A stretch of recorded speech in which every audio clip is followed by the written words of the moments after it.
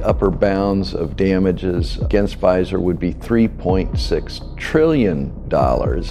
And obviously, Pfizer's not worth $3.6 trillion. That company would have to be seized in bankruptcy, its assets distributed and sold off.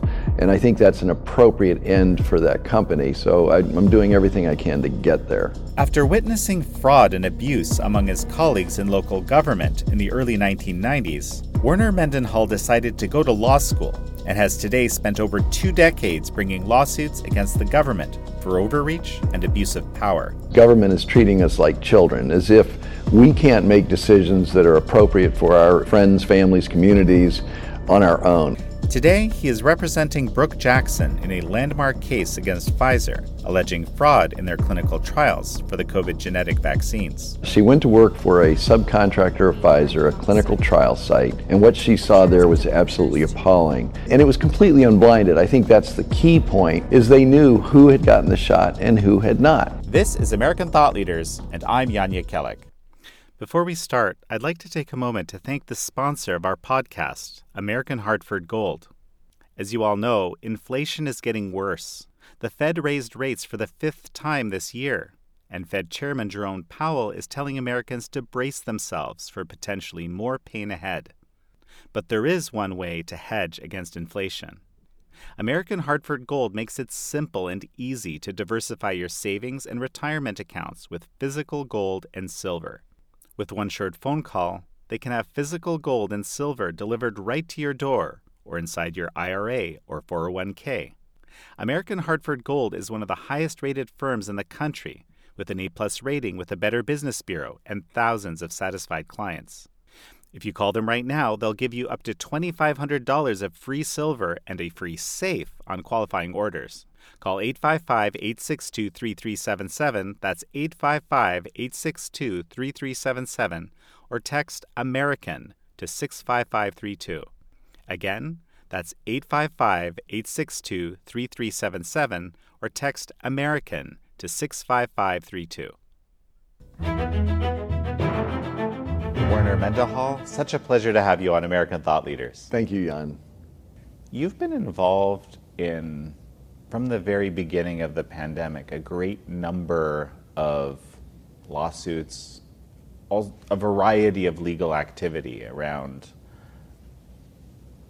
these shelter-in-place policies, the masking, the mandates of a variety of sorts. And of course, the case that I'm most familiar with is you're representing Brooke Jackson in her fraud case against Pfizer. Why don't we start with how you got into doing all of these things? I have always sued local, state, and federal government, basically for acting outside the limits of those governments.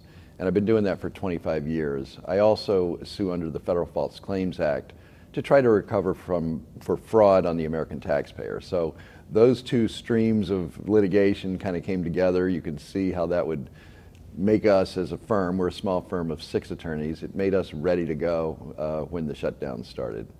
But so you saw something immediately when these shelter-in-place policies were put in place? Yeah, my reaction to government coming to people and saying, we know it's good for you, or we're going to help make you safe, is that's usually a signal that government's going to step out of bounds. And when I hear that signal, my antenna go up and I'm looking for what's the authority for the action to take place that government wants to do. For 25 years, you've had your antennas up and watching for these moments. Yes. I actually served in local government in the early 1990s. I saw a lot of abuse there. I saw fraud in federal programs there. And that's what drove me to go to law school in the first place. And that's why it was sort of a natural segue into fighting this overreach. Well, fascinating. But this was happening at a scale you hadn't seen before, I guess, right? Of course, this is an unprecedented scale. I don't, from a lawyer's standpoint, in a sense, I've always done constitutional litigation. This is like one of the, greatest periods of constitutional litigation I've ever seen. You couldn't imagine it. But I like constitutional law. I like constitutional litigation. So I actually like the work I'm doing. I hate the reason that I'm doing it.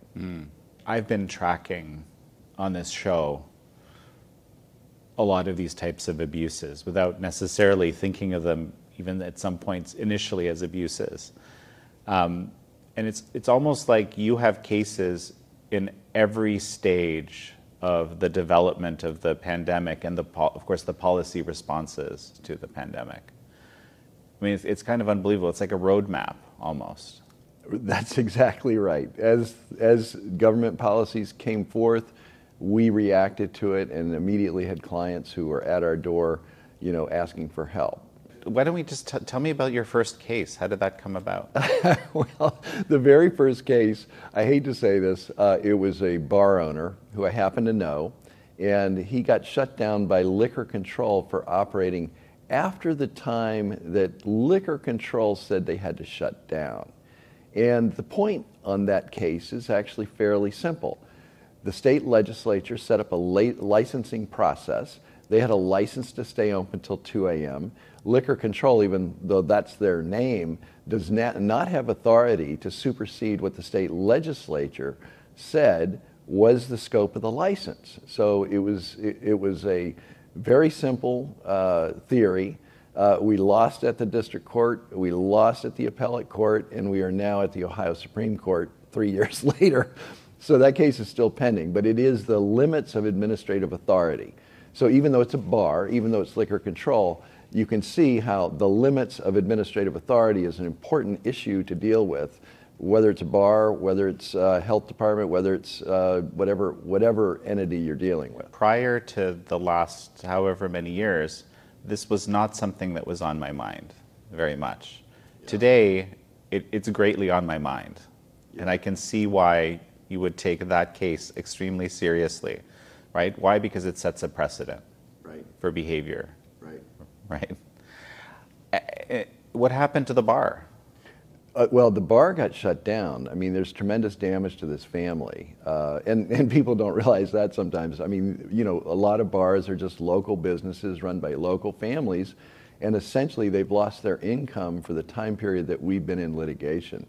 Now, the bar owner could have caved and followed the rules exactly like the liquor control said he should, and he'd probably be open today.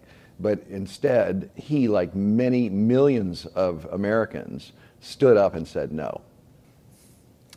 All right. So you started with this case. It's still, I imagine you probably have a great number of cases still in litigation. Oh yes, yeah, many cases. I don't know how many exactly right now, but let's follow this roadmap. So we started with some reactions to these shelter-in-place policies closing down businesses. Right. So what's next? The next thing was a criminal case. A young woman had taken her son to school. She had to go to work. The school had said, your son had gotten exposed to coronavirus. You got to keep him home. She's like, no, I've got to go to work. So she brought him to school, and then she ended up getting arrested for violating quarantine. It was the school acting administratively to quarantine her child. So she gets charged criminally, and they said the health department had issued a quarantine order. There was no such order issued. A fax had gone over to the school. After the school told the health department the kid had been exposed, the health department sent over a fax saying, hey, quarantine this kid. But that's not a proper order under state law in Ohio. You have to know that somebody's had close contact with somebody who's verified to be ill, and only then can a quarantine order be issued. It has to be signed by the head of the health department. None of that had happened. We went to court a couple of times, but the judge threw it out. But it was very scary for this mother. But again, she stood up. She wasn't willing to quarantine her child. At that time, of course, there were all these issues with the schools and masking and quarantining. And so we got called from all over the state of Ohio about the masking and quarantining policies. And in fact, it was interesting because there's a lot of cases that never got filed. Because what happened is we would start to pay attention to a school board or school district and look at their policies and see, and determine why they were illegal. A lot of times those policies would just be dropped. We did end up suing 3 school districts. I can tell you that those 3 school districts that we sued, every one of those cases is on appeal right now. The school districts eventually dropped the mandates, the quarantining, the mask wearing, and then the judges said at the local level, they said, well, it's moot now. There's a new mootness standard that came out of the U.S. Supreme Court a couple of years ago. It's West Virginia versus EPA. You may be aware of that case. And it says that unless the activity absolutely will not be repeated, it's no longer moot. So that's a fantastic case. A lot of people didn't understand that that applies in this context, and that's what we're arguing in all of these appeals right now. This reminds me so much of the Bobby Ann Cox's, quarantine camps case, right? Where, there's no more, situation where such camps would be necessary. However, the purpose is to make sure they can never happen. That's right. They squeezed, everybody pushed back, and then they let go. But they are not disclaiming that they have the authority and power to do what they did. So we've got to get them literally to cry uncle and say never again. And I'm not going to be satisfied until that happens, and neither is Bobby Ann. I know that. Well, I'm just going to mention that of course she won that case against all odds, and then at the last moment, I think at the last day, the New York government decided to appeal. What this shows is government is treating us like children, as if we can't make decisions that are appropriate for our friends, families, communities on our own. Our population, the adults in the United States need to be trusted to be adults, and to take government's information. I think government does have that role, is to give us information as to what's happening, but it cannot violate our constitutional rights, our charter rights. It can't do that. Are you going to be continuing to pursue all these cases to the end? To the bitter end? Absolutely. Yeah. You have to be able to hang on to the fight the whole way. We've got to force the courts to do what they're supposed to do. So, the case with the bar is at the Ohio Supreme Court. The case with the school districts, those are all on appeal. Now we have to hold on and push this as far as we can. So let's discuss the Brooke Jackson case. This is, initially, this is the case that I really want to discuss because it has profound significance if it were to find in favor of the plaintiff, so to speak, because you're alleging fraud by Pfizer, the vaccine company, if that indeed is proven. Yeah, this is a keystone case, I think, for everybody in this crisis, because fraud vitiates literally everything. It vitiates the contract, it takes away the PrEP Act protections, and Pfizer would then be open to lawsuit. So we need to do that. I've calculated, kind of at the upper bounds of damages against Pfizer would be $3.6 trillion. And obviously, Pfizer's not worth $3.6 trillion. That company would have to be seized in bankruptcy, its assets distributed and sold off. And I think that's an appropriate end for that company. So I'm doing everything I can to get there. Explain to me how this case happened and what the substance of this case is. Well, Brooke Jackson has told her story many times. She went to work for a subcontractor of Pfizer, a clinical trial site, and what she saw there was absolutely appalling. And what it meant when she saw that there was unblinding, there were personnel that were not qualified, there were patients that were coming in, trial subjects that should not have been trial subjects. There were many conflicts of interest. Some of them were family members, some of them were friends. That's not how you run a trial site. And it was completely unblinded. I think that's the key point, is they knew who had gotten the shot and who had not. And when you have that knowledge, you treat those people differently, and the data comes in and is handled differently. And I think you can see that overall with the massaging of the data that was submitted to the FDA for the EUA. But even before the EUA, what's interesting is Pfizer signed a contract before the trials with the Department of Defense. And the only requirement in that contract was that they achieve an emergency use authorization from the FDA. That was the only requirement. Once they got that through, then literally every shot in every arm they got paid for, and the US government had no authority to withhold that payment. And it's an astounding contract. It's something under the other transactions authority system in the military, which provides for prototypes to be developed for countermeasures, for military products, and it's supposed to be for military readiness. So I think it's just very twisted because it raises certain questions. Why are we funding a prototype and claiming that this is for military readiness, and we're putting it in hundreds of millions of arms? The other thing about that is the military owns the substance that's put in people's arms, and they own it from point A until it's injected in somebody's body. There is no requirement in that contract for good manufacturing, for safe, effective, anything that we would think of. There's no requirement. So if safety signals come up, or we know the manufacturing is bastardized, it doesn't matter. They can't stop paying on that contract. Nothing will stop them except for the FDA pulling back on the EUA. Who signed this contract? Well, the Department of Defense signed it. I don't know specifically whether it was Gerald Austin or not, but the Department of Defense signed the contract. This is kind of astounding and new information. We've had a number of guests on the show that have looked at this question of the response being a military or public safety response, a security response, as opposed to, a health and human services response. You mentioned that there's, that manufacturing doesn't need to be as stringent under this contract. You mentioned that, harms maybe don't need to be considered as seriously under this contract. I mean, these are astounding realizations and obviously play seriously into everything we're experiencing right now. Right. I am very concerned about the use of the word vaccine. And this is a countermeasure. That's what it says in the contract. The other thing is, it's a prototype. If you know what a prototype is, it is something that's unfinished. It's a model for something else to come. But it is not no prototype is meant to be injected in people. A prototype car is just a lump of clay that they shape into a car.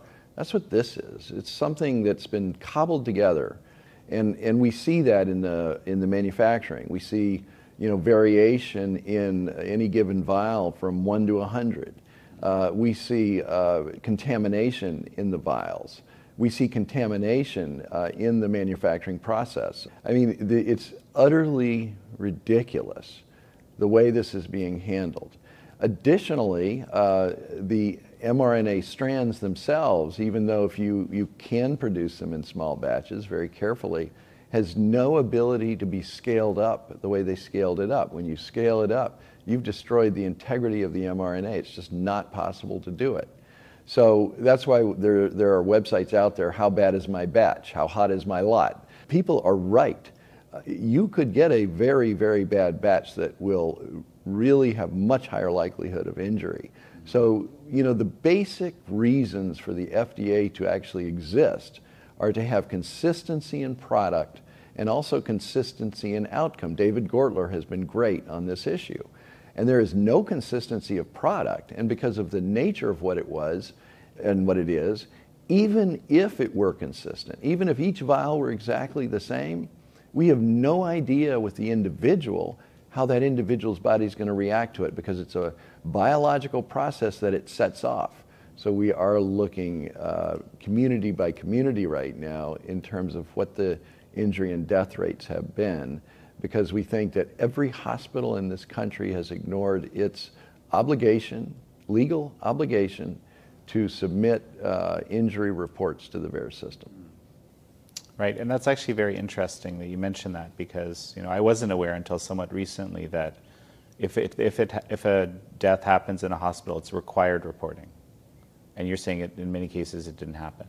Yeah, the hospitals all are what are called vaccine, quote unquote, program providers, and they sign a program provider certification.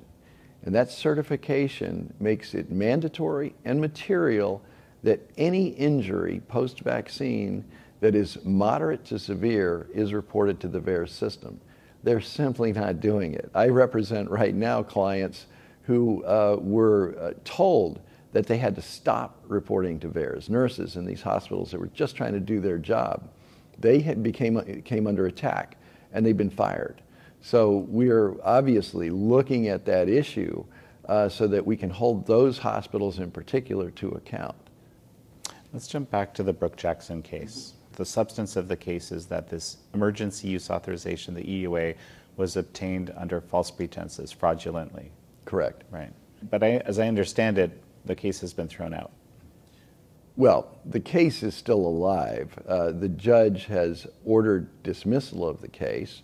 In fact, yesterday I was working on what's called a 59E motion to actually call out the judge a little bit and say, look, we think that your judgment was improperly grounded, and there are some other considerations here. So we filed a brief yesterday asking him to take into account those other considerations. And the main one that we want him to recognize, and that we've made much more explicit, is something called fraud in the inducement. That means that there was fraud in the inducement of getting the DoD to contract for this.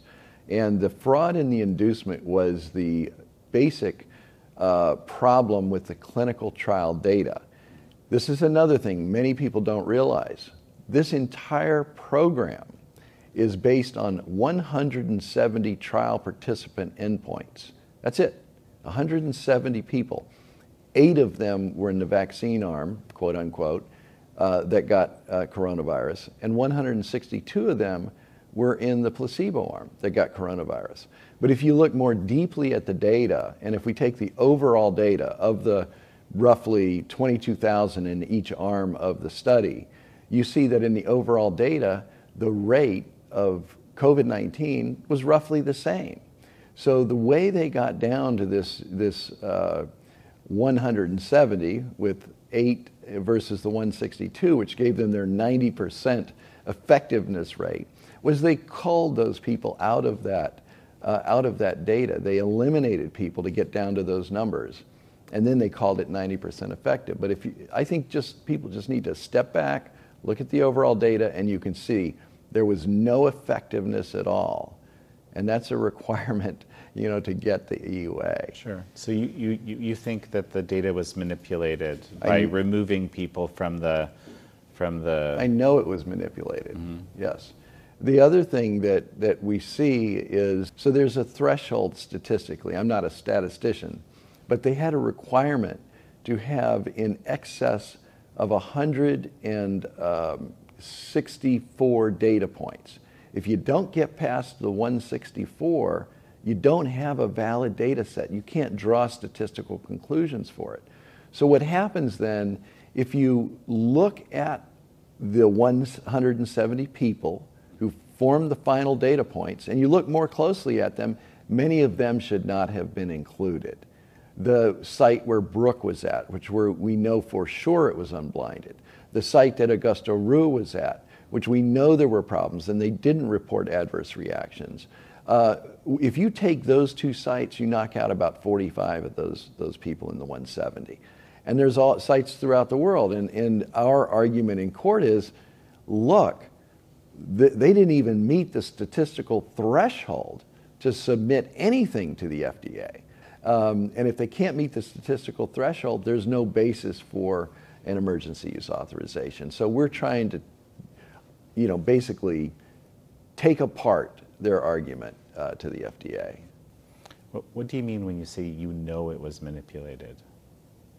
Well, Brooke Jackson is a witness to the manipulation.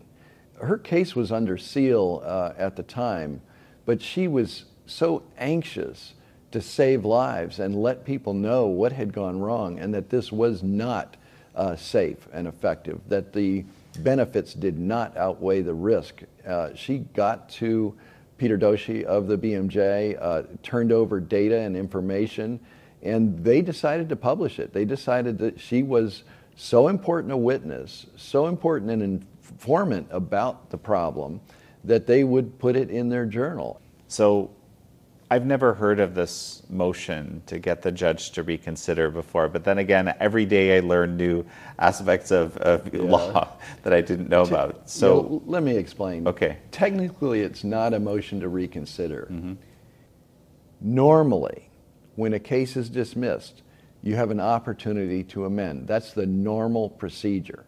We are asking him to apply the normal procedure, and we are arguing with him, saying that this procedure, by dismissing us with prejudice without any right to amend or to address the deficiencies that he claims that are in the complaint, that is outside the norm, and that we have a right to file an amended complaint to attempt to address the deficiencies that I don't agree with it, but to attempt to address the deficiencies that he pointed out.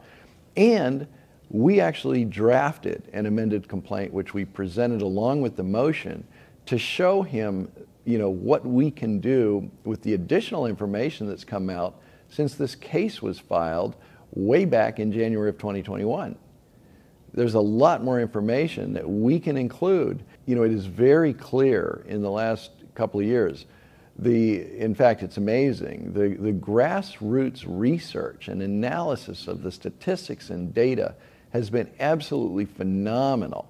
And we're able to use that grassroots effort by many hundreds of people around the world. We're able to use what they've learned and actually incorporate that in our complaint. And we think that it is very clear, subsequent to Brooks' case, that there certainly was fraud in the trials, and there certainly is fraud in the follow-up, the longitudinal studies. I mean, the worst thing that Pfizer did was destroy the control arm. They vaccinated the controls. So well, explain that to me briefly. Yeah, so out of, initially there are roughly 44,000 people in the overall trial, 22,000 in the control arm, 22,000 in the shot arm, right? So you normally want to have long-term studies to see, is there a difference in outcome between those that took the shot and those that didn't take the shot. And that is the traditional way all medical trials take place, because you have to know, is there a long-term, is there any difference in all-cause mortality, for example? Are there other diseases that come up more often in the arm that got the medication? What Pfizer did was destroy that by allowing the control arm to get the shot if they wanted to. So we don't have any control on this now. And ostensibly because it's such a serious disease that it would be unethical to not let them do that, right? That's the argument, right? I'm laughing, but yeah, that's the excuse. I mean, but we know now, we know that especially for younger people, and frankly, those in the trial tended to be more young, there is absolutely no basis, no argument to take this shot, none whatsoever statistically. Right. So it's nonsense. So it started with the breaking of the control group. Mm-hmm. You have all these additional data based on the research that's been done from the grassroots. I want to talk a little bit more about that at some point, because that's kind of a fascinating phenomenon that's happened in multiple areas, not just COVID, and that's helped us immensely at Epoch Times as well. So, what's the time frame here on figuring out, the progress of this case? Well, our motion was filed yesterday. Once we imagine the judge will deny the motion, and Pfizer will respond to the motion. So we've got, we have several months before the actual appeal will take place. I predict that we'll have to go on appeal. But we're going to be able to go on appeal having submitted additional information to the court, and information that we want to be able to refer to in our appeal that we think makes it much stronger. And one thing that just strikes me, going back to this original contract with the DoD, this emergency use authorization is so critical to the mass cascade of events that follow. You can kind of imagine a great resistance from a great many sectors of society and government and industry to make sure that is not touched, that the validity of that is not touched. That's just what strikes me. Yeah.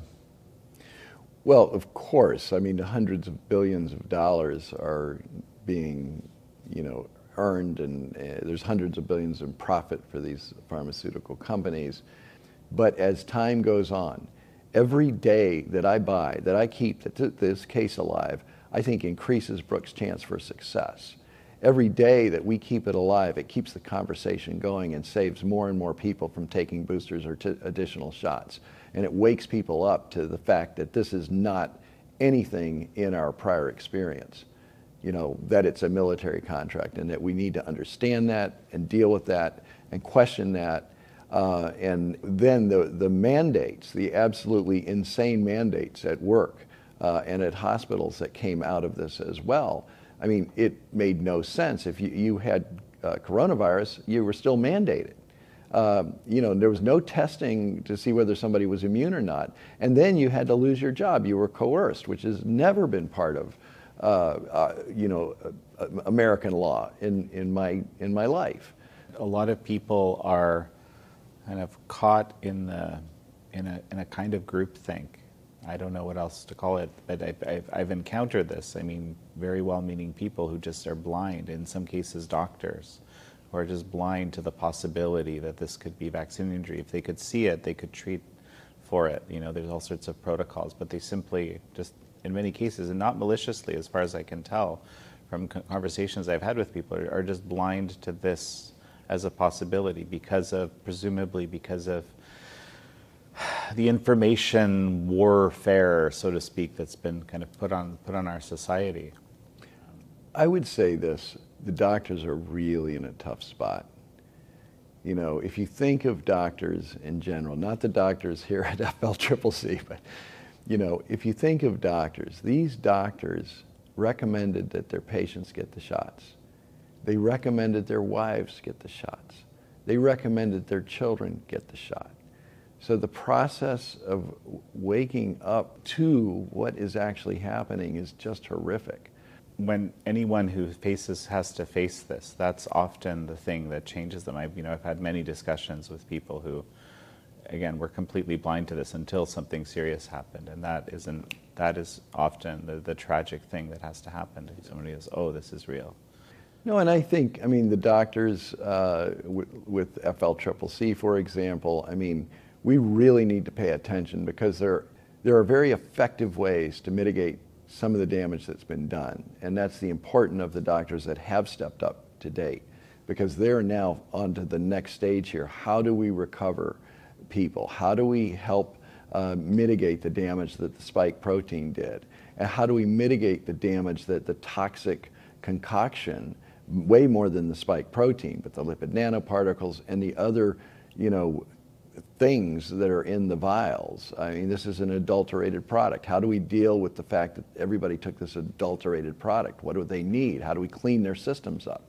And so all of that is in place and is working right now. That is actually probably a proper role of government would just be to set up treatment centers and study how spike has damaged the population, how lipid nanoparticles have damaged the population, and help people recover from that. Right. Well, and at the moment, you mentioned all these different researchers, for example, forming community and developing work, a whole body of data that's been extremely useful to you. You yourself have just recently had a conference that you organized around lawyers involved in this whole realm. So just tell me a little bit. I'm very interested in the development of community around helping people in this variety of ways. Yeah. It's stunning the amount of work people have done. It's incalculable. In my wildest dreams, in my prior life as an attorney before the pandemic, I could never have counted on the kind of detailed, intelligent, incisive, insightful work and research that people are doing. we're using it in the lawsuits. They're helping us become way more effective. I would have had to, a big firm with thousands of attorneys might have been able to accomplish what all these grassroots volunteers have done. So the crowdsourcing of information and the information that they are deriving is so incredibly good. And we're not talking about average stuff. This is such refined research. It's PhD level research. I mean, believe me, I'm not going to go to court and present them with research that I can't back up. When I look at the writing, when I look at what's going on, when I look at who's doing the work, these are some of the brightest people and the brightest minds in the world. Even on the legal side, I read people who are criticizing what we're doing legally in our cases, including the Brooke Jackson case. I don't take any offense at all at that. We've got some great people who are trying to think through what all this means, and it goes in the hopper. I appreciate being challenged. That's what we're about. We're actually about having the argument, having the adversarial process go. So I invite that adversarial process, appreciate that adversarial process. Well, it helps you hone your argument. It helps me hone my argument. It helps me think about things I might not have thought about before. And I'm not perfect, and none of us on the team are perfect, and we probably, even as a team, aren't going to come up with the perfect answers. But those grassroots people challenging us, challenging the system, making observations, it helps us immeasurably. So this is just a big thank you to everybody who's out there, because you're helping save the world. What was the impact of the COVID legal conference that you organized? Oh, we have been doing all this different litigation, the education mandates, workplace mandates, the fraud cases, and I just felt like, on the one hand, there's so many more of these cases that need to be brought, and I wanted to teach what I knew. And on the other hand, there's all these other attorneys that have done such great work out there, with the military mandates, for example, Bobby Ann Cox with the quarantine camps, I wanted to bring us all together so that we could meet each other and exchange ideas. And Steve Kirsch finally took me up on my offer and helped to organize the conference with his team. So between the Vaccine Safety Research Foundation and the Mendenhall Law Group, we got about 250 people together down in Atlanta about a month ago. And mainly lawyers, there were about 200 lawyers, but we also had about 30 doctors and other people who just wanted to come to the conference. But it was really a crucible where everyone was so excited to meet each other. We covered about 9 major areas of law. Really, my count right now is there's about 20 major subject areas, but we covered 9 of them over a 2-day period. And out of that conference, there's a discussion has emerged. We have our back channels and our listservs. And I mean, you just can see the speed of the discussion is really increasing. People are getting excited. And I also wanted to, by having the materials available, I guess, that was the other thing. We collated materials in all these areas. So if you're an attorney who hasn't done this work, you can come in and at least, have a general outline of what needs to happen in your case. Because many of these attorneys are from small firms. Many of them were working in other areas, not constitutional law. And we heard that story over and over again. So these are people who were willing to kind of retrain themselves and go after governments and go after the companies and go after the educational institutions that are violating our civil rights.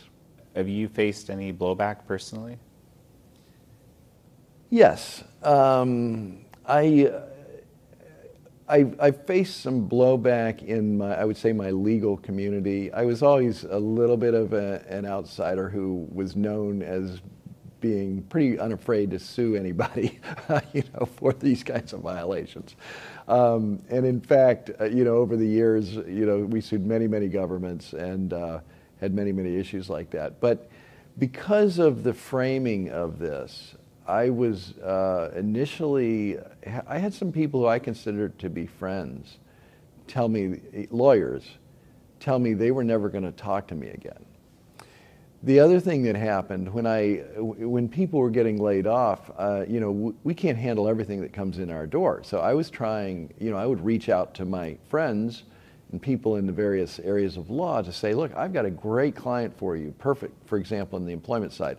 Perfect work history, perfect work record, no discipline, and just got fired because they wanted a religious exemption from the shot. And I had someone who I dealt with for years, civil rights attorney, and this is unbelievable, said, I don't take cases for those kind of people. And that is just a sad reflection, because that's exactly who we are. We take cases for the people who are under attack. That's what we do as civil rights attorneys. We do take cases for those kind of people. So I was very, very saddened by that. Anyone, over time kind of apologize for blowing you off? Or I had a friend of mine who's a judge, and we were always friendly and would always discuss, even though we were on opposite sides of this. So my friend who is a judge, was working to get people the vaccines, was celebrated for it in the newspaper for all of his efforts. He came up to me fairly recently, saw me at court, and he said, Warner, you were right. So that's really the only one I can think of so far. I want to touch on this a little bit because, you're dealing with evidence all the time, right? And how often have you found the situation where, I guess it's the judge or perhaps it's the attorney on the other side, just simply aren't open to accepting that? The beauty of the courtroom is the whole battle is about evidence. So we have the Daubert standard, we have the relevance standard, we have reliability. Those are words that we use. So courtrooms themselves, you actually do, as you notice in let's say a criminal trial, you test the jury, you voir dire the jury to make sure they weren't corrupted by the information they were hearing in the media. So we create this space that takes out those biases as best it can, not 100%, and then we go to war in the courtroom over information, over relevancy and reliability of data. That is a very different environment than the media environment that we're constantly in, that's overwhelming and bombards us with messages that are false. That environment is the adversarial system. In that environment, even though I may have a firm of thousands of attorneys on the other side, and maybe it's me and a handful of people helping me on my side, now I've also got all those grassroots people behind me as well. So in that environment, they have to put one lawyer at the podium arguing that evidence over a period of time. And we have to put one lawyer at the podium arguing the evidence over a period of time. Our evidence right now, because of everything that's happening, matches their evidence, piece by piece. We're able to go to war. We level that playing field for all of those reasons. And I feel very confident of our ability to argue anything about these shots in a court of law. What else is out there that we should know about for you? I hate to put it in these terms, but lawyers make their money suing people. One of the things that I'm trying to do and tried to show at that conference was that this is going to be an incredibly lucrative field to litigate in. I think this is going to exceed the recoveries under asbestos, tobacco, and opioids combined. All those mass tort cases that you've heard of, put them all in a big pile. This is bigger. It's one kind of case, and it's bigger.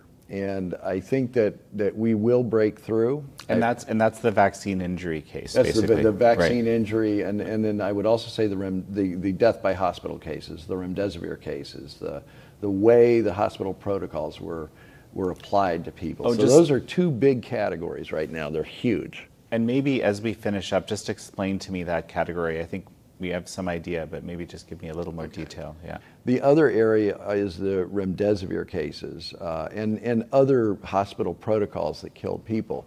There are many, many of those cases out there.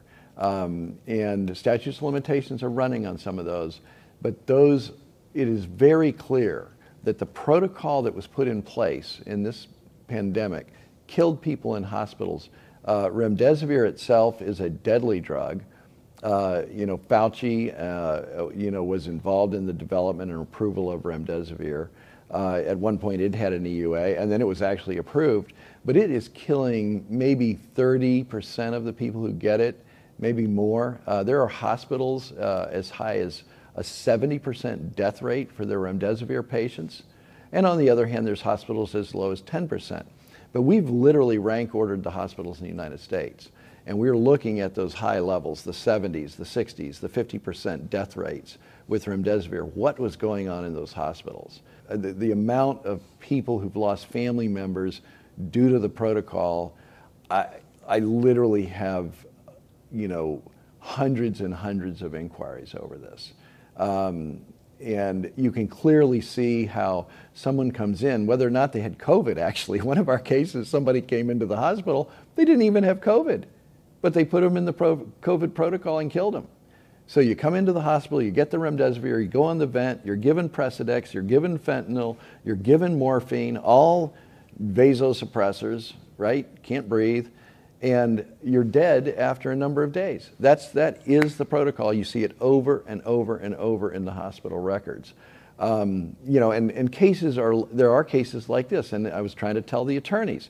People come into the hospital, they don't even have COVID, yet they go on that protocol.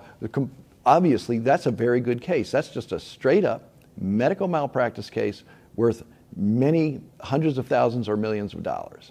So look for those, I'm asking for attorneys to look for those cases and hold them responsible. Additionally, right. Because there's no argument to say, well, we did our best, but the disease took the person. Right.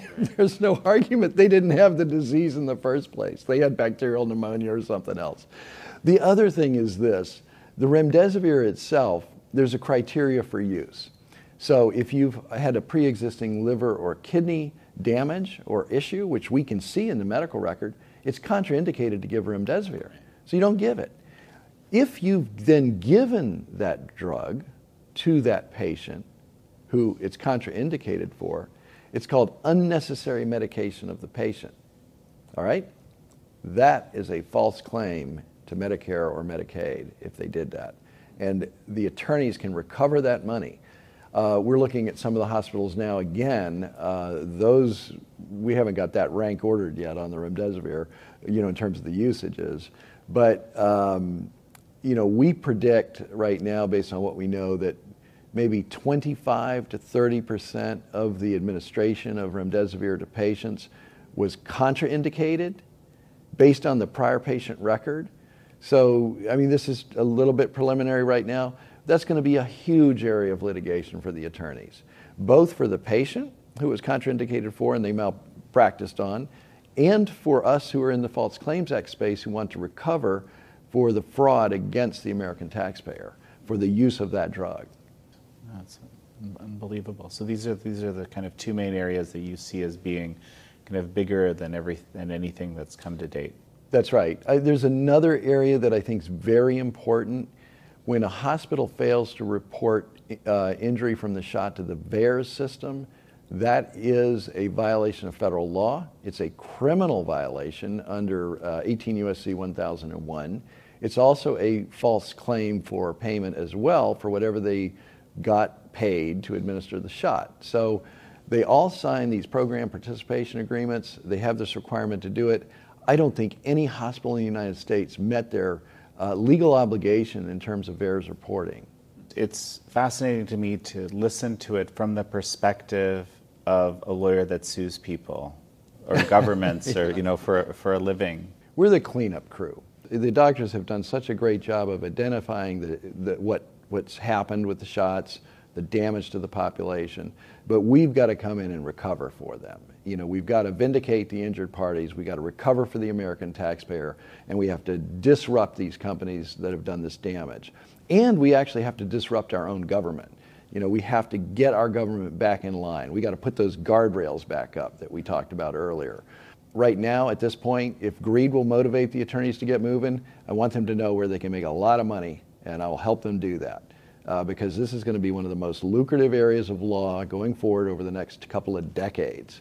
And we need lawyers to get activated and go get that money back for themselves and for the people they represent. Well, Warner Mendenhall, it's such a pleasure to have you on. Thank you. Thank you all for joining Warner Mendenhall and me on this episode of American Thought Leaders. I'm your host, Yanya Kellick.